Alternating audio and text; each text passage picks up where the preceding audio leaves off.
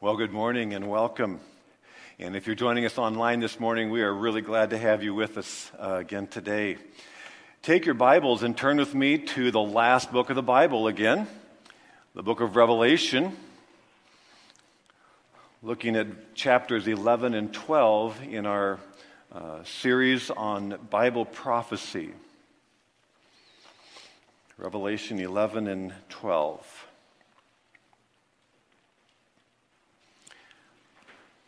Obviously, 2020 has not been the most pleasant year. You may have seen something like this on social media as well, but one of my college friends posted, "Is it too late to take my mom up on her threat about slapping me into next year?" Could we just skip this one? Everything unpleasant that we've experienced more recently, and I would add everything unpleasant we've ever experienced, is because of sin. Satan was the first sinner. He rebelled against God. We'll look even in Revelation, I think we see allusion to that today. But of course, Satan brought that sin into the Garden of Eden, tempting Eve and Adam, and the race fell. And with it came ongoing sin, disease, death. Really everything evil descends from that. So it's not surprising that today, as we look at this final 7-year slice, or I should say the next 7-year slice of time in biblical sequence called the Great Tribulation, as Satan's time runs out, where he has the freedom that he's had this era, it's not surprising that there is a flurry of satanic evil. It shouldn't surprise us. It is the nature of Satan, and then given the pressure of the time, that there would be outstanding, extreme evil. We could ask the question anytime when we experience the effects of sin and evil, why is God allowing that? We're not really addressing the problem of evil so much today, except to ask this question: how is God glorified in times of evil? Last week, I think, in this study of tribulation, saw one reason why. Because God is bringing people to faith in Christ always, including the tribulation. Remember how we saw how the 144,000 Jews came to faith in Christ during that time? So God is glorified when anybody comes to faith in Him. And today we see how God is glorified when, in the midst of satanic attacks on His people, He protects many, many of them. God is a God of assurance and safety and protection, we see in these chapters. Growing up, I remember sometimes going to salvage yards with my dad when he would need certain parts.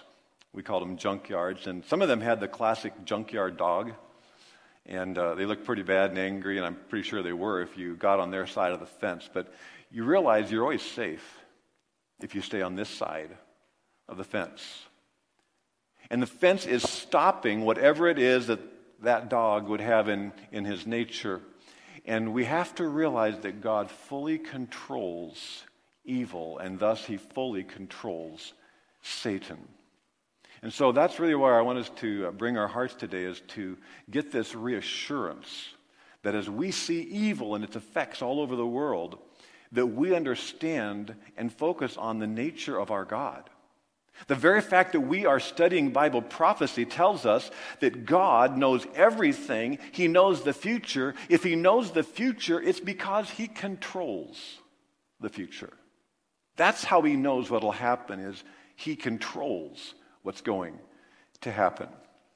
So as we come back into this, in case you need the review, or in case you might even be new to our series, I'd like us to go back to our chart to see some of the things we do know about sequence. Not time, we don't know dates, we don't know when, but we do know certain seasons in God's plan. So, Picking it up really from the time of the cross 2,000 years ago, we are living in the church age, somewhere in that season of time. And what we've seen in 1 Thessalonians and elsewhere, 1 Corinthians 15, that the next event is something we would call the rapture, because that's the term that Paul uses. We're going to be caught up together with Christ, meet the Lord in the air, and will be forever with the Lord.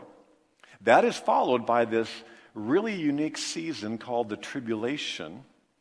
7 years that we learned about when we studied Daniel. Daniel 9 scopes the history of Israel, and it brings it right up to the time of Christ, and then there's a break, and he says there's going to be another 7 year, or 1 week it's called, but it's a season of years, not days, when it says a week. So it's 7 years. And then that 7-year season becomes a focus of the book of Revelation, which is just part of our study. It ends in an event we can call the second coming. It's different than the rapture because it's at the end of the tribulation, and we'll be looking at that soon in a future week. But Christ comes to judge the world of unbelievers, very different from the rapture when he comes to deliver or rescue those of us who are believers in Christ. It's followed by a season called the millennium, Revelation chapter 20. Now, the millennium happens on earth. So it's real people like us. It's not not that we aren't going to be real people in heaven, but we're going to be with our glorified bodies. This is going to be people with regular human bodies as we have now on earth. Who's going to populate the millennium? It's those that God protects all the way through this very difficult time or season called the tribulation.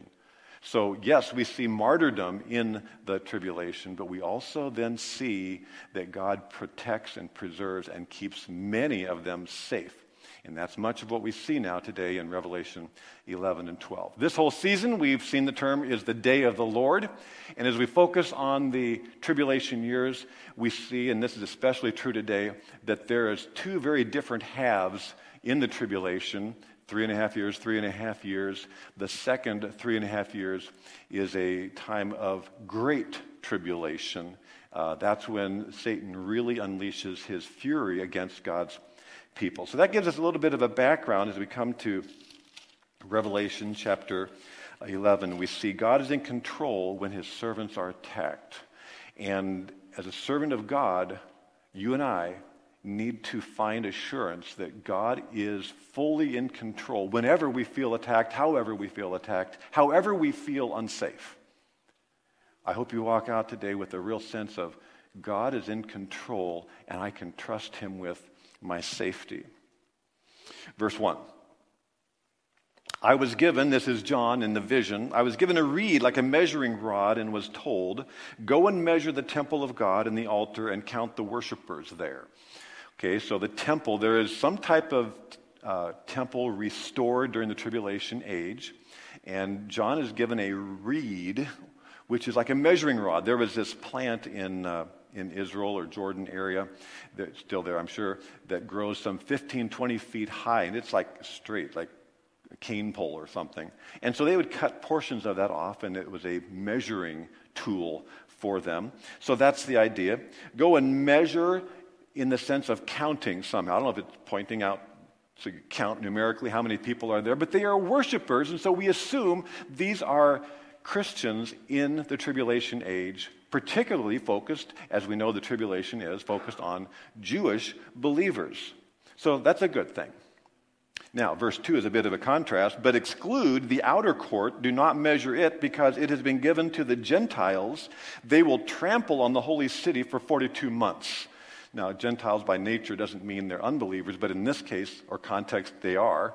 And they're going to trample. They're going to create chaos. So there's going to be a terrible time of conflict going on. The Gentile court, everybody who knew the temple grounds knew that the Jews only could be in this, the Jews could come to this area, but the outer court was reserved for Gentiles. Well, it's a picture here, or a vision, saying that unbelievers are going to be trampling in Jerusalem, especially for how long? 42 months. Do the math. How many years? It's 3.5 years.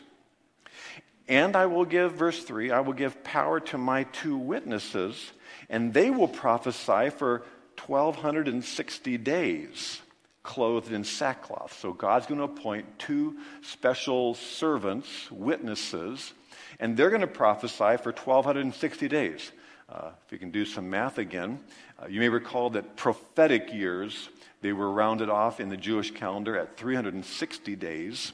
And so this is also 3.5 years. So what seasons of time are referred to? The 42 months, I think, is pretty obviously the last half, the worst half of the tribulation.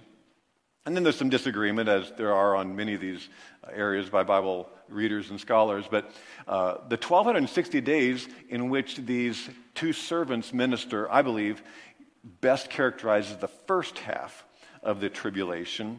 And I base that on the fact of, as we'll see the story develop, how the ministry of those 2 witnesses ends really fits well with the midpoint of the Great Tribulation. So let's read about these 2 witnesses. That's really what this chapter is about. These are the 2 olive trees and the 2 lampstands that stand before the Lord of the earth. These are pictures of how people are supposed to notice a lampstand. And olive trees had some healing qualities. So there's a healing, maybe it's a spiritual repentance or whatever that is pictured. If anyone tries to harm them, fire comes from their mouths and devours their enemies. This is how anyone who wants to harm them must die. These men have power to shut up the sky so that it will not rain during the time they are prophesying. And they have the power to turn the waters into blood and to strike the earth with every kind of plague as often as they want. If you've read the Old Testament, does this bring up a number of different Old Testament characters? Elijah asked God to shut off the rain in that time of judgment on King Ahab. And Moses, of course, turned the waters to blood and had other plagues. And so it's a Old Testament type prophetic ministry that God is giving them power in that way. There will be significant almost freedom of these prophets, witnesses, to attack the enemies of God. And the fire out of the mouth, is this, I don't know, this, sometimes, I just want to explain a little something about biblical symbols, because we're going to look at a lot of them today. Many people avoid symbols in prophecy. They say, well, it's just a bunch of symbols, we can't really know. But here's something we know about symbols. If ever you see a symbol in the Bible, it symbolizes something real, or there's no point. Symbols have to mean something literal. I'm wearing a ring. It'd be kind of foolish to do this if I was single, because then that symbol doesn't relate to anybody. But if I have a real marriage, and so the symbol makes sense. So while we may not always know what every symbol means clearly in the book of Revelation or elsewhere, if there's a symbol, it is because there is a corresponding reality. And so the reality is that these men are able to somehow judge the earth. Now, whether that fire is literal, that's where I was going. The fire may or may not be literal, but they're able to produce death in judgment, carrying out God's wrath on sin. At the same time that God is protecting them, God has a plan that will allow them to be killed. This is the hard part many times as we look at the sovereignty of God. So if God has the power to protect, why does he sometimes withhold that power to protect? This we can be sure of. God is desiring to be glorified, so his plan will allow suffering or whatever for a good purpose. Watch how this plays out as God allows an evil act. Now, when they have finished their testimony, the beast that comes out of the abyss, that's the Antichrist, will attack them and overpower and kill them.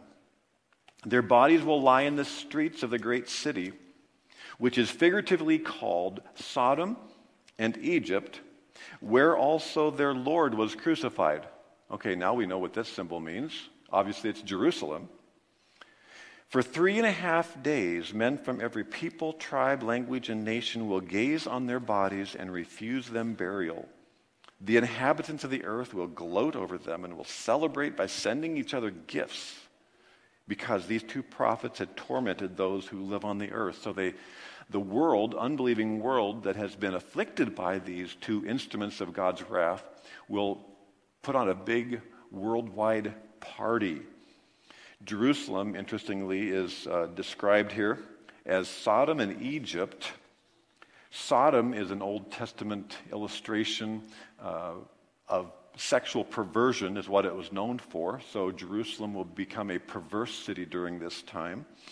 And Egypt is historically known as a nation in opposition to Israel and God's people. So that's part of it being trampled. So Jerusalem will be in terrible turmoil during these days. And then when finally God allows them to be killed, they're going to be celebrating. And in fact, it says that people of every tribe, language, and nation will gaze on their bodies and refuse them burial. You know, today we don't have a problem reading that and guessing how that would work. We are so accustomed to live news. But I was thinking this week, how did people take this 100 years ago? And I happen to have two very old commentaries on the book of Revelation. One is published in 1915, and one is 15, and one is in 1930. They basically just skipped right over it. Even though they take most of the understanding of Revelation I would be in agreement with, but they clearly didn't know what to do with that, because how can everybody watch the same event at the same time? That's not possible. But of course, those were published just before the very first live TV broadcast. So we can see how some of the things of prophecy that 100 or 200 or 500 years ago they didn't know what to do with, you start seeing some of these pieces coming together. But clearly, evil feels at that time to be out of control, right? If you're a believer and your two guys are killed, wouldn't you despair? Oh no, God has allowed these two instruments. What's going to happen now? But God is always in control, and God is always steering things so that He will be glorified. Verse 11. But after the 3.5 days, where they're all watching, the live cam is streamed, a breath of life from God entered them, and they stood on their feet, and terror struck those who saw them on live stream. That's in the Hebrew. No, I could. Greek. God raises them from the dead. So God had a purpose in allowing them to be killed, and it said He would be glorified when He raised them from the dead. Then they heard, that they is the crowd watching and observing. Then they heard a loud voice from heaven saying to them, "Come up here." And they went up to heaven in a cloud while their enemies looked on. So there is an ascension. This pictured more like Jesus' ascension than it does the rapture, which is instantaneous. But everybody gets to see these men alive and ascending to heaven. Verse 13, at that very hour there was a severe earthquake, and 1/10 of the city collapsed. 7,000 people were killed in the earthquake. And the survivors were terrified and gave glory to the God of heaven. The second woe is past, the third is coming soon. So is God glorified? Oh yeah. God allows evil somehow in His perfect, wise, infinite mind, so that ultimately He is greater glorified. God allows evil so that He is greater glorified. And these don't seem to be repentant type worshipers. This is forced worship. They are forced, it seems, to glorify God. So during these days, evil seems to rule. God steps in to glorify Himself. Now, as so often happens in our study of Revelation, we notice the scene switches. This has all happened on earth. Now the next scene is in heaven. The seventh angel sounded his trumpet, and there were loud voices in heaven which said, "The kingdom of the world has become the kingdom of our Lord and of his Christ, and he will reign forever and ever." Anybody ever sing the Messiah oratorio? That sound familiar? That's one of the songs that just resonates with the glory of God, and it comes right out of this heavenly scene. And the 24 elders who were seated on their thrones before God fell on their faces and worshiped God, saying, "We give thanks to you, O Lord God Almighty, the one who is and who was, because you have taken your great power and have begun to reign." Don't you wish sometimes that God would just begin to reign? You know, you and I have confidence in his power and go, "Come on, begin to reign, show it." The nations were angry, and your wrath has come. The time has come for judging the dead and for rewarding your servants, the prophets, perhaps referring to these two men, and your saints and those who reverence your name, both small and great. Think of the rewards of God. It's this, it will be worth it all. Whatever suffering we face, God is a rewarder of those who diligently seek him, Hebrews 11:6. It's a time for rewarding and for destroying those who destroy the earth. And so what we are taught here is to relax, I think, to trust, to wait. We are not God, but we trust God. We are not God, but we wait on God.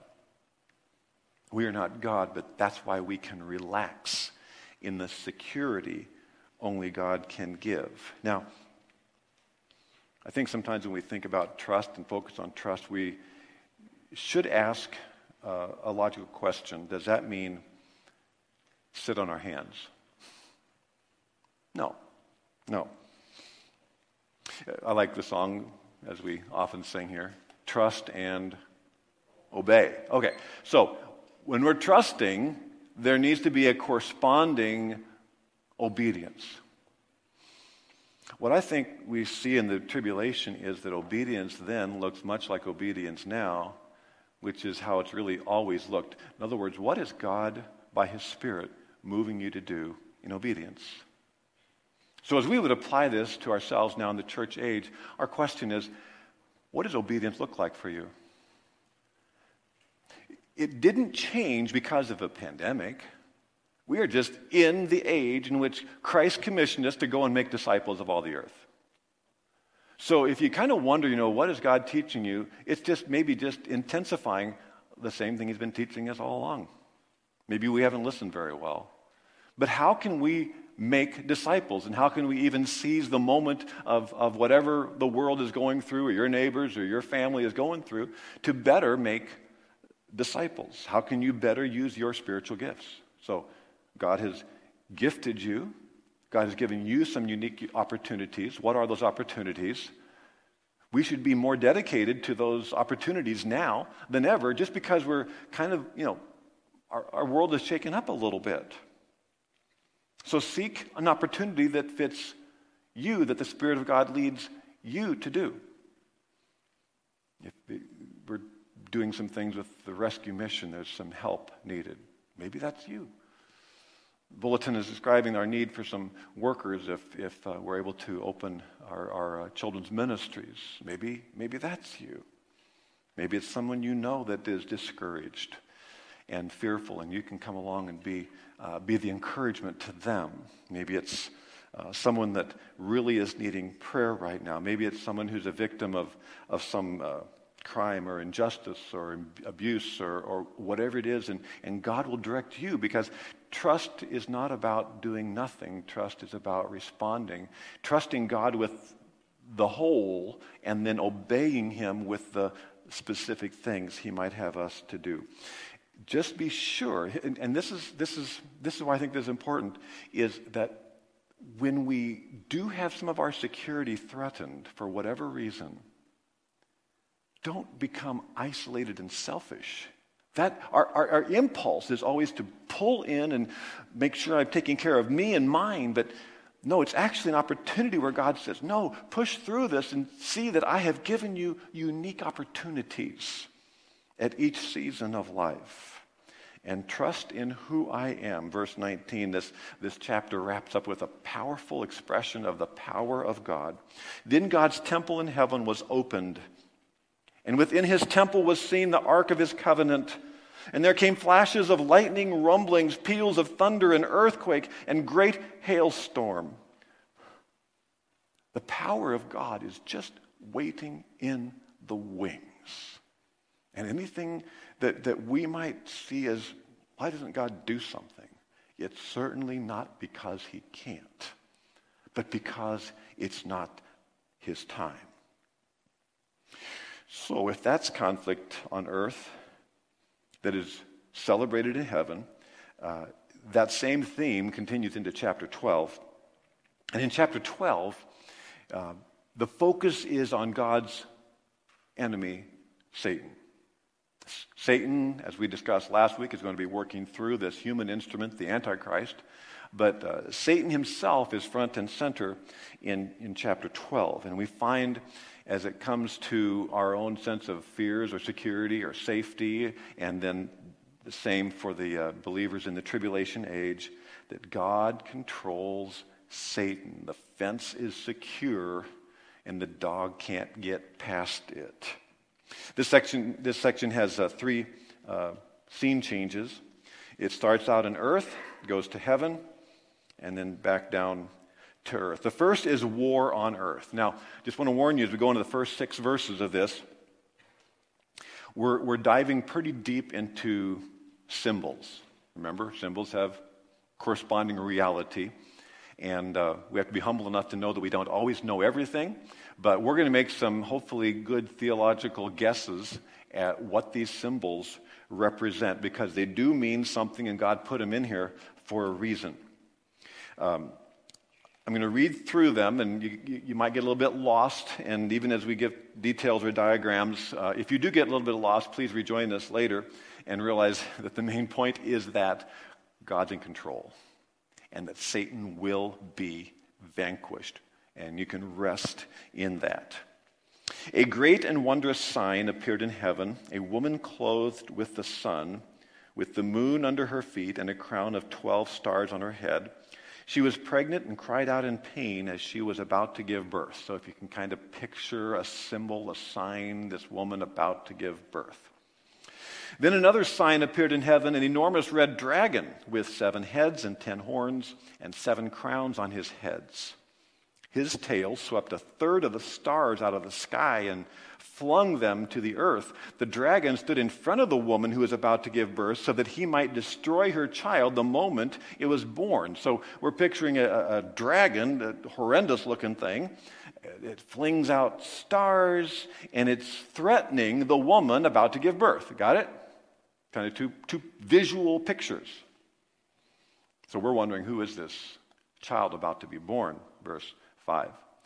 She gave birth to a son, a male child, who will rule all the nations with an iron scepter.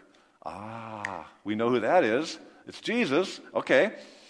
And her child was snatched up to God and to his throne. What's the point of all this, John? We come back to the woman and God's care for the woman. The woman fled into the desert to a place prepared for her by God where she might be taken care of for, 1,260 days. We already are probably guessing that is the last half of the tribulation age. So let's kind of walk through this and see how in this vision, God's given it to John to make the case for God's control of evil that protects his special people Israel during this season of time. And so we see the character of God. But what he does is a little bit confusing to us because he picks out in all of the history of the world, biblical history of the world, he picks out just a few select scenes to show Satan's downfall and God's victory. So let's kind of try to plot this out a little bit. So if this is a timeline, whoa. Gave you away all the answers too soon. The first one we met was the mother and child, which represents, I believe, Israel and not Mary. Mary would be one guess, but Mary is not needing protection in the tribulation. So it's most likely and most clearly Israel that gives birth to Jesus. Of course, Jesus coming from the nation of Israel. And whether the sun and moon represent the splendor of Israel, perhaps, but the 12 stars, a good guess would be it represents the 12 tribes of Israel that are emphasized throughout Scripture. And so there's going to be a birth, we know later to be Christ. The red dragon with the heads. The dragon we know is Satan, because if you glance ahead to the same chapter, verse 9, it says the dragon, also called the devil.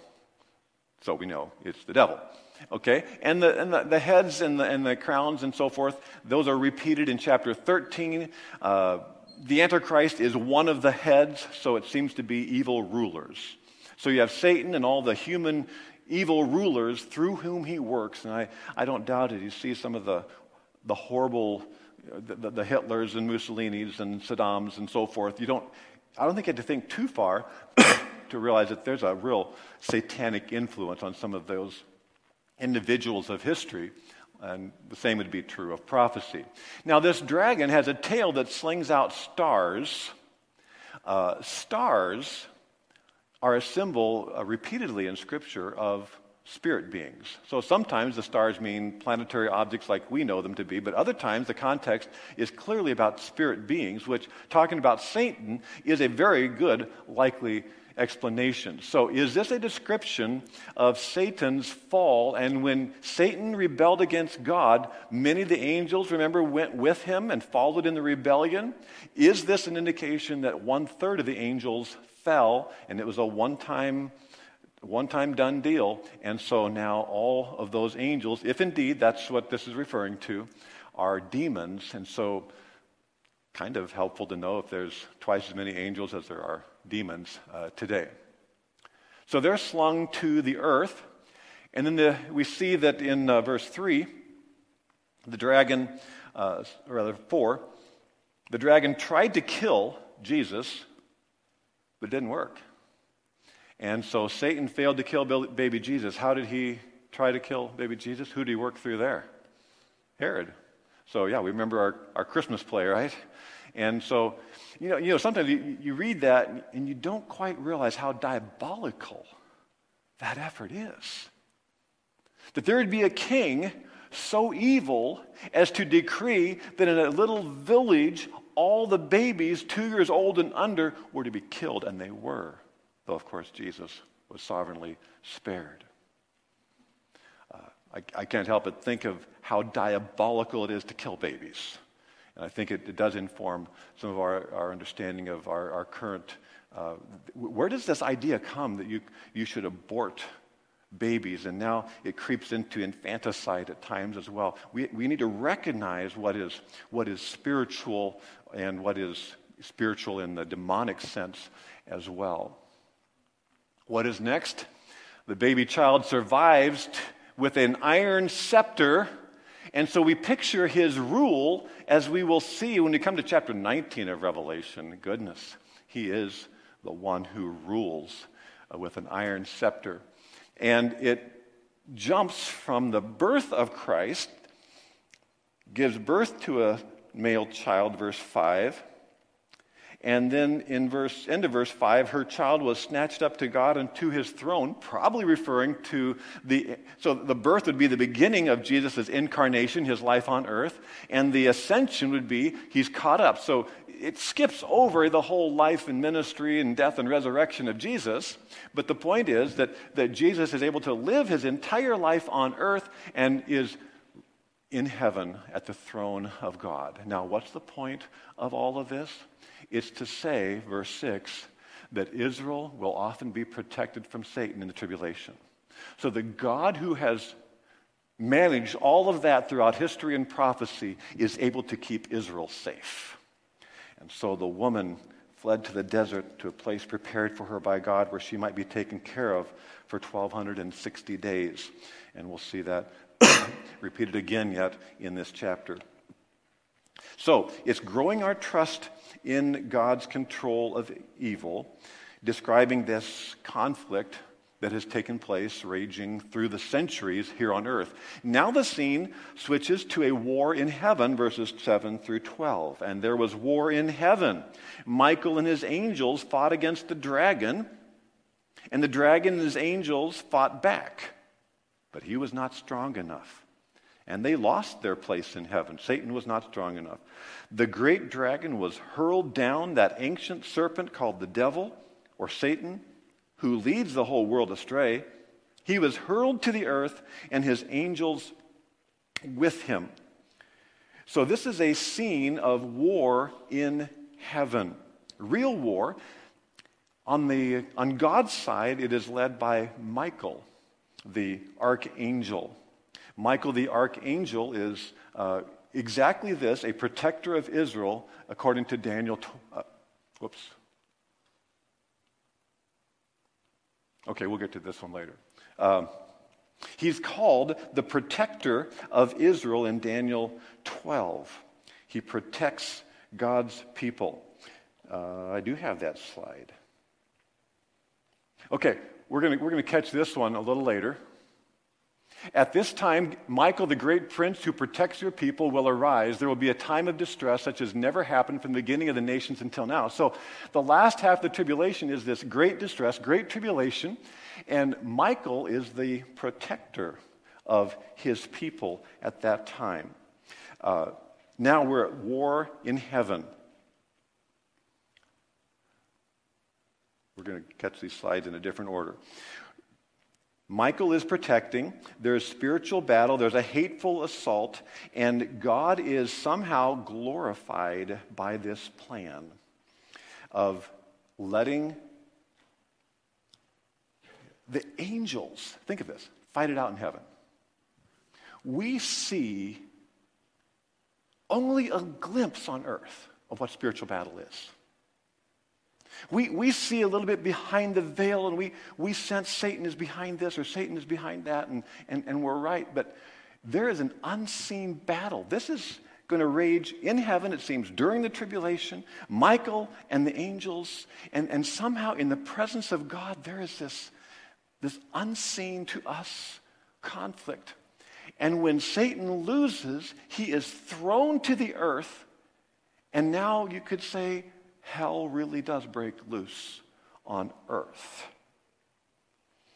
It would seem we need to trust a God who allows evil in that degree for what he will do on earth. Somehow God is glorified when he lets evil happen, but then he vanquishes it. And I think the lesson to us is, are we humble enough to admit we don't know the plan of God for ending evil?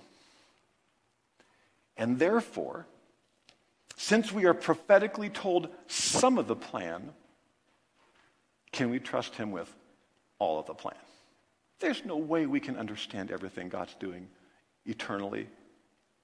But are we humble enough that the glimpses we do know give us assurance about that which we don't know? Because we will never, listen, we will never have the peace of God unless we have the humility of trusting God. Do we trust God? Or do we just say that we trust God? Because if we trust God, that means we can release control where we think we can control evil. Will we have the humility of trusting God and knowing nothing happens outside of his careful, wise hand? I love the way, having seen what will take place in heaven in this conflict, to see now in verses 10 and following that there is worship happening in heaven during this horribleness on earth. So do you see how it's important that what is happening on earth can seem awful while God is so glorified that they're worshiping in celebration in heaven? Now have come the salvation and the power and the kingdom of our God and the authority of his Christ.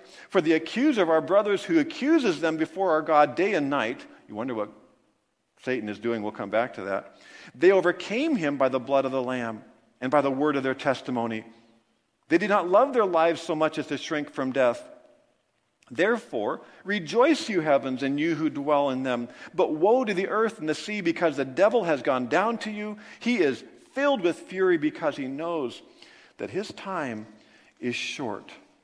Just kind of walk through this. First of all, we see descriptions of Satan throughout this whole passage. He's a dragon, powerful and dangerous. He's a serpent, which is a tempter, going back to Genesis 3. The word devil means slanderer. He's filled with lies, which is how he leads the whole world astray.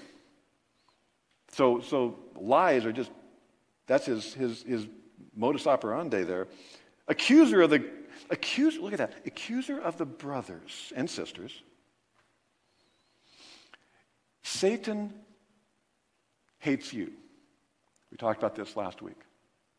Satan hates you. If we can get this to a blank slide, if you can help me out there. Satan hates you, and he is an accuser of the brothers. Satan wants you to doubt everything you believe, especially about God's grace. When we begin to accept guilt of that which has already been forgiven, we are falling right into his trap. When we doubt a salvation he's secured, when we doubt the sufficiency of the cross, when we let the accusations of others become the way we view ourselves, we are falling right into his trap. I want to get here to Romans 8. Who will bring any charge against those whom God has chosen? Remember this passage, some of you? We accept guilt that we should not accept. It is God who justifies. You know what the word justifies means? It means that God has declared us righteous in the sight of God. We have to camp on that truth. We have to go back to that truth continually, because it is Satan who wants us to believe otherwise about our salvation. Christ Jesus, who died, more than that, who was raised to life, is at the right hand of God and is also interceding for us. So when, as believers, we are drugged back into our past over and over and over again by our thoughts or other people's accusations or whatever it is, we need to completely go back to the cross over and over again, and remember that as those sins are coming before our mind, we can picture Christ as interceding and saying, I paid for that, I paid for that, I paid for that, I paid for that. And that is how secure your standing is before God. So don't let Satan become the accuser of you as a brother, and make sure that you are not someone who is accusing the brethren. Don't do Satan's job for him. And when we are critical and condemning of one another, one preacher from a previous generation, Harry Ironside, said, "Let Satan do the dirty work," meaning don't be accusing one another. That's Satan's job. You and I should be building up one another. How is it that these believers of this season are able to overcome when there's this kind of spiritual attack? Notice the three things in verse 11. They overcame him by the blood of the Lamb and by the word of their testimony, and they did not love their lives so much as to shrink from death. Let's pause there a little bit and think about those. Are you devoted to the blood of the Lamb, the message of the cross that defeated sin and Satan? This is where what we just talked about. There's no condemnation for those who are in Christ Jesus. If you have not placed your faith in Christ alone for your salvation, this will not become meaningful to you until you do. Because your security in Christ is based on your faith in Christ. If you're trusting in good works or a church or rituals or something, then you're not trusting in the blood of the Lamb, because what will secure and bring a sense of safety and confidence to believers in this worst of times is the same thing that bring us confidence today? The blood of the Lamb. And if we believe in the blood of the Lamb, then the word of our testimony will be based on that, and we will be speaking the good news. So this is prime time for sharing the gospel in the tribulation. So it's obviously prime time for us today as well, that as we have opportunity, as we have gifts, as we have focus, as we can kind of clear this cloud and fog and clutter of self-absorption that we sometimes feel in uncertain times, we need to think clearly, how am I proclaiming the gospel? How am I helping that cause? And then they did not love their lives. Must be willing to sacrifice. Yes, some will actually pay the price with their life in that season. But where is our sense of willingness to suffer? I think sometimes God may allow difficult times just so we have a little more accurate view of, yeah, I'm in spiritual battle and I cannot expect to just be living the happy American dream day by day and throughout my life. Are we more committed to persecution avoidance or persecution acceptance? Do we realize it's normal? We will pray for safety, and we are seeing in this, even the final section we look at now, that God provides safety. But when we really trust God, we will begin to accept persecution, and then we can truly appreciate protection. So God is at work in the tribulation, both allowing a degree of persecution, a high degree of persecution, but at the same time giving this incredible high degree of protection and safety. And so, again, it brings us to the issue of trust. Do we trust him to control evil? His time is short. If we know that there's a 1,000-year period of time coming in which Satan is bound, he knows that his time is short. Verse 13. When the dragon saw that he had been hurled to the earth, he pursued the woman, remember, Israel, who had given birth to the male child. The woman was given the 2 wings of a great eagle so that she might fly to the desert, prepared for her, where she would be taken care of for a time, times, and half a time, out of the serpent's reach. One more way of indicating 3.5 years. Time, single, times, 2.5 a time, 3.5 years, again, I think, pointing to that last season, and God is going to protect those who flee to them. And that's what Christ had said in Matthew. He says, let those, when you see the abomination of desolation, let them flee to the mountains. Here it's called the desert. There is I think, good suggestion of where this might be.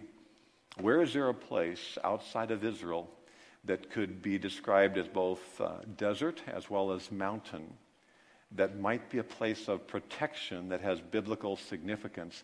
And there is a place called Petra today in Jordan. I think it's Bosna or something in scripture passages. But it's outside of Israel. Israel, if it's that rectangle, Petra in Jordan is there.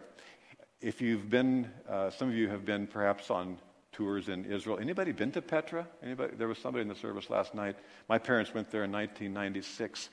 And it's a fascinating city that is carved out of a rock. Edomites lived there in ancient times. It's no longer inhabited, but it's actually kind of a tourist attraction because of the amazing way in which those ancients had built their homes into the rock. The only way you can get in or out is through a very narrow passageway that then opens up to this kind of rock palace inside of a rock palace, and you've got to take a single file horse or camel or walk in, because it's easy to defend in that sense.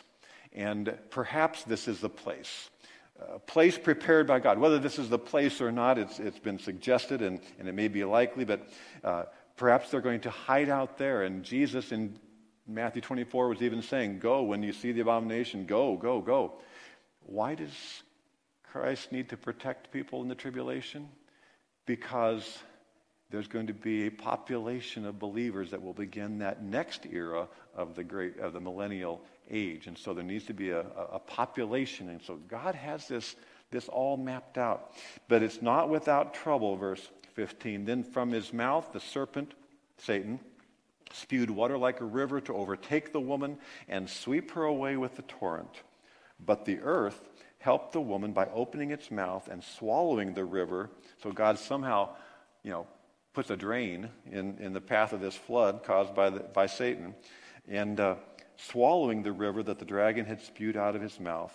Then the dragon was enraged at the woman and went off to make war against the rest of her offspring, those who obey God's commandments and hold to the testimony of Jesus. So some will be protected and others will perish, but God, in his great sovereignty, has full control. If we could get this slide off once more. As we think about evil in the world, it sometimes gets us down. The closer it gets to maybe our family or our immediate situation, or in this case, our country, or however it is that you feel it. Do you feel the effects of sin? Yes. Do we feel how sin affects us personally? Do we see maybe how it's affecting others we know and love, or tempting or draw them away? And God uses these kind of events to just alert us to the reality of evil, but not so we are alarmed, but rather so that we are awakened to the power and the control of God. So when you feel that sense of alarm, do you go back to issues like the security of your salvation based on the blood of the Lamb? Do you go back to the sovereignty of God and passages like this that, while we don't always understand every detail, we get the impression, the right theological, foundational impression, God is able to handle everything because he handles evil and Satan himself. We are in good hands. Let's pray together. Father in heaven, we are so often fearful, and in our fear we sometimes become pretty self-absorbed. And while each of us has a different life story and different challenges, different places where we have brushed against sin and evil, and different people that maybe have come to our minds, or circumstances, or whatever it might be, oh God, I pray that we would be redirected, especially in these moments, to draw our confidence fully to who you are, knowing that since you have prophesied and promised what the future will be, then you are fully in control of it. And so you are fully in control of our lives yet today. We rest in that in Jesus' name. Amen.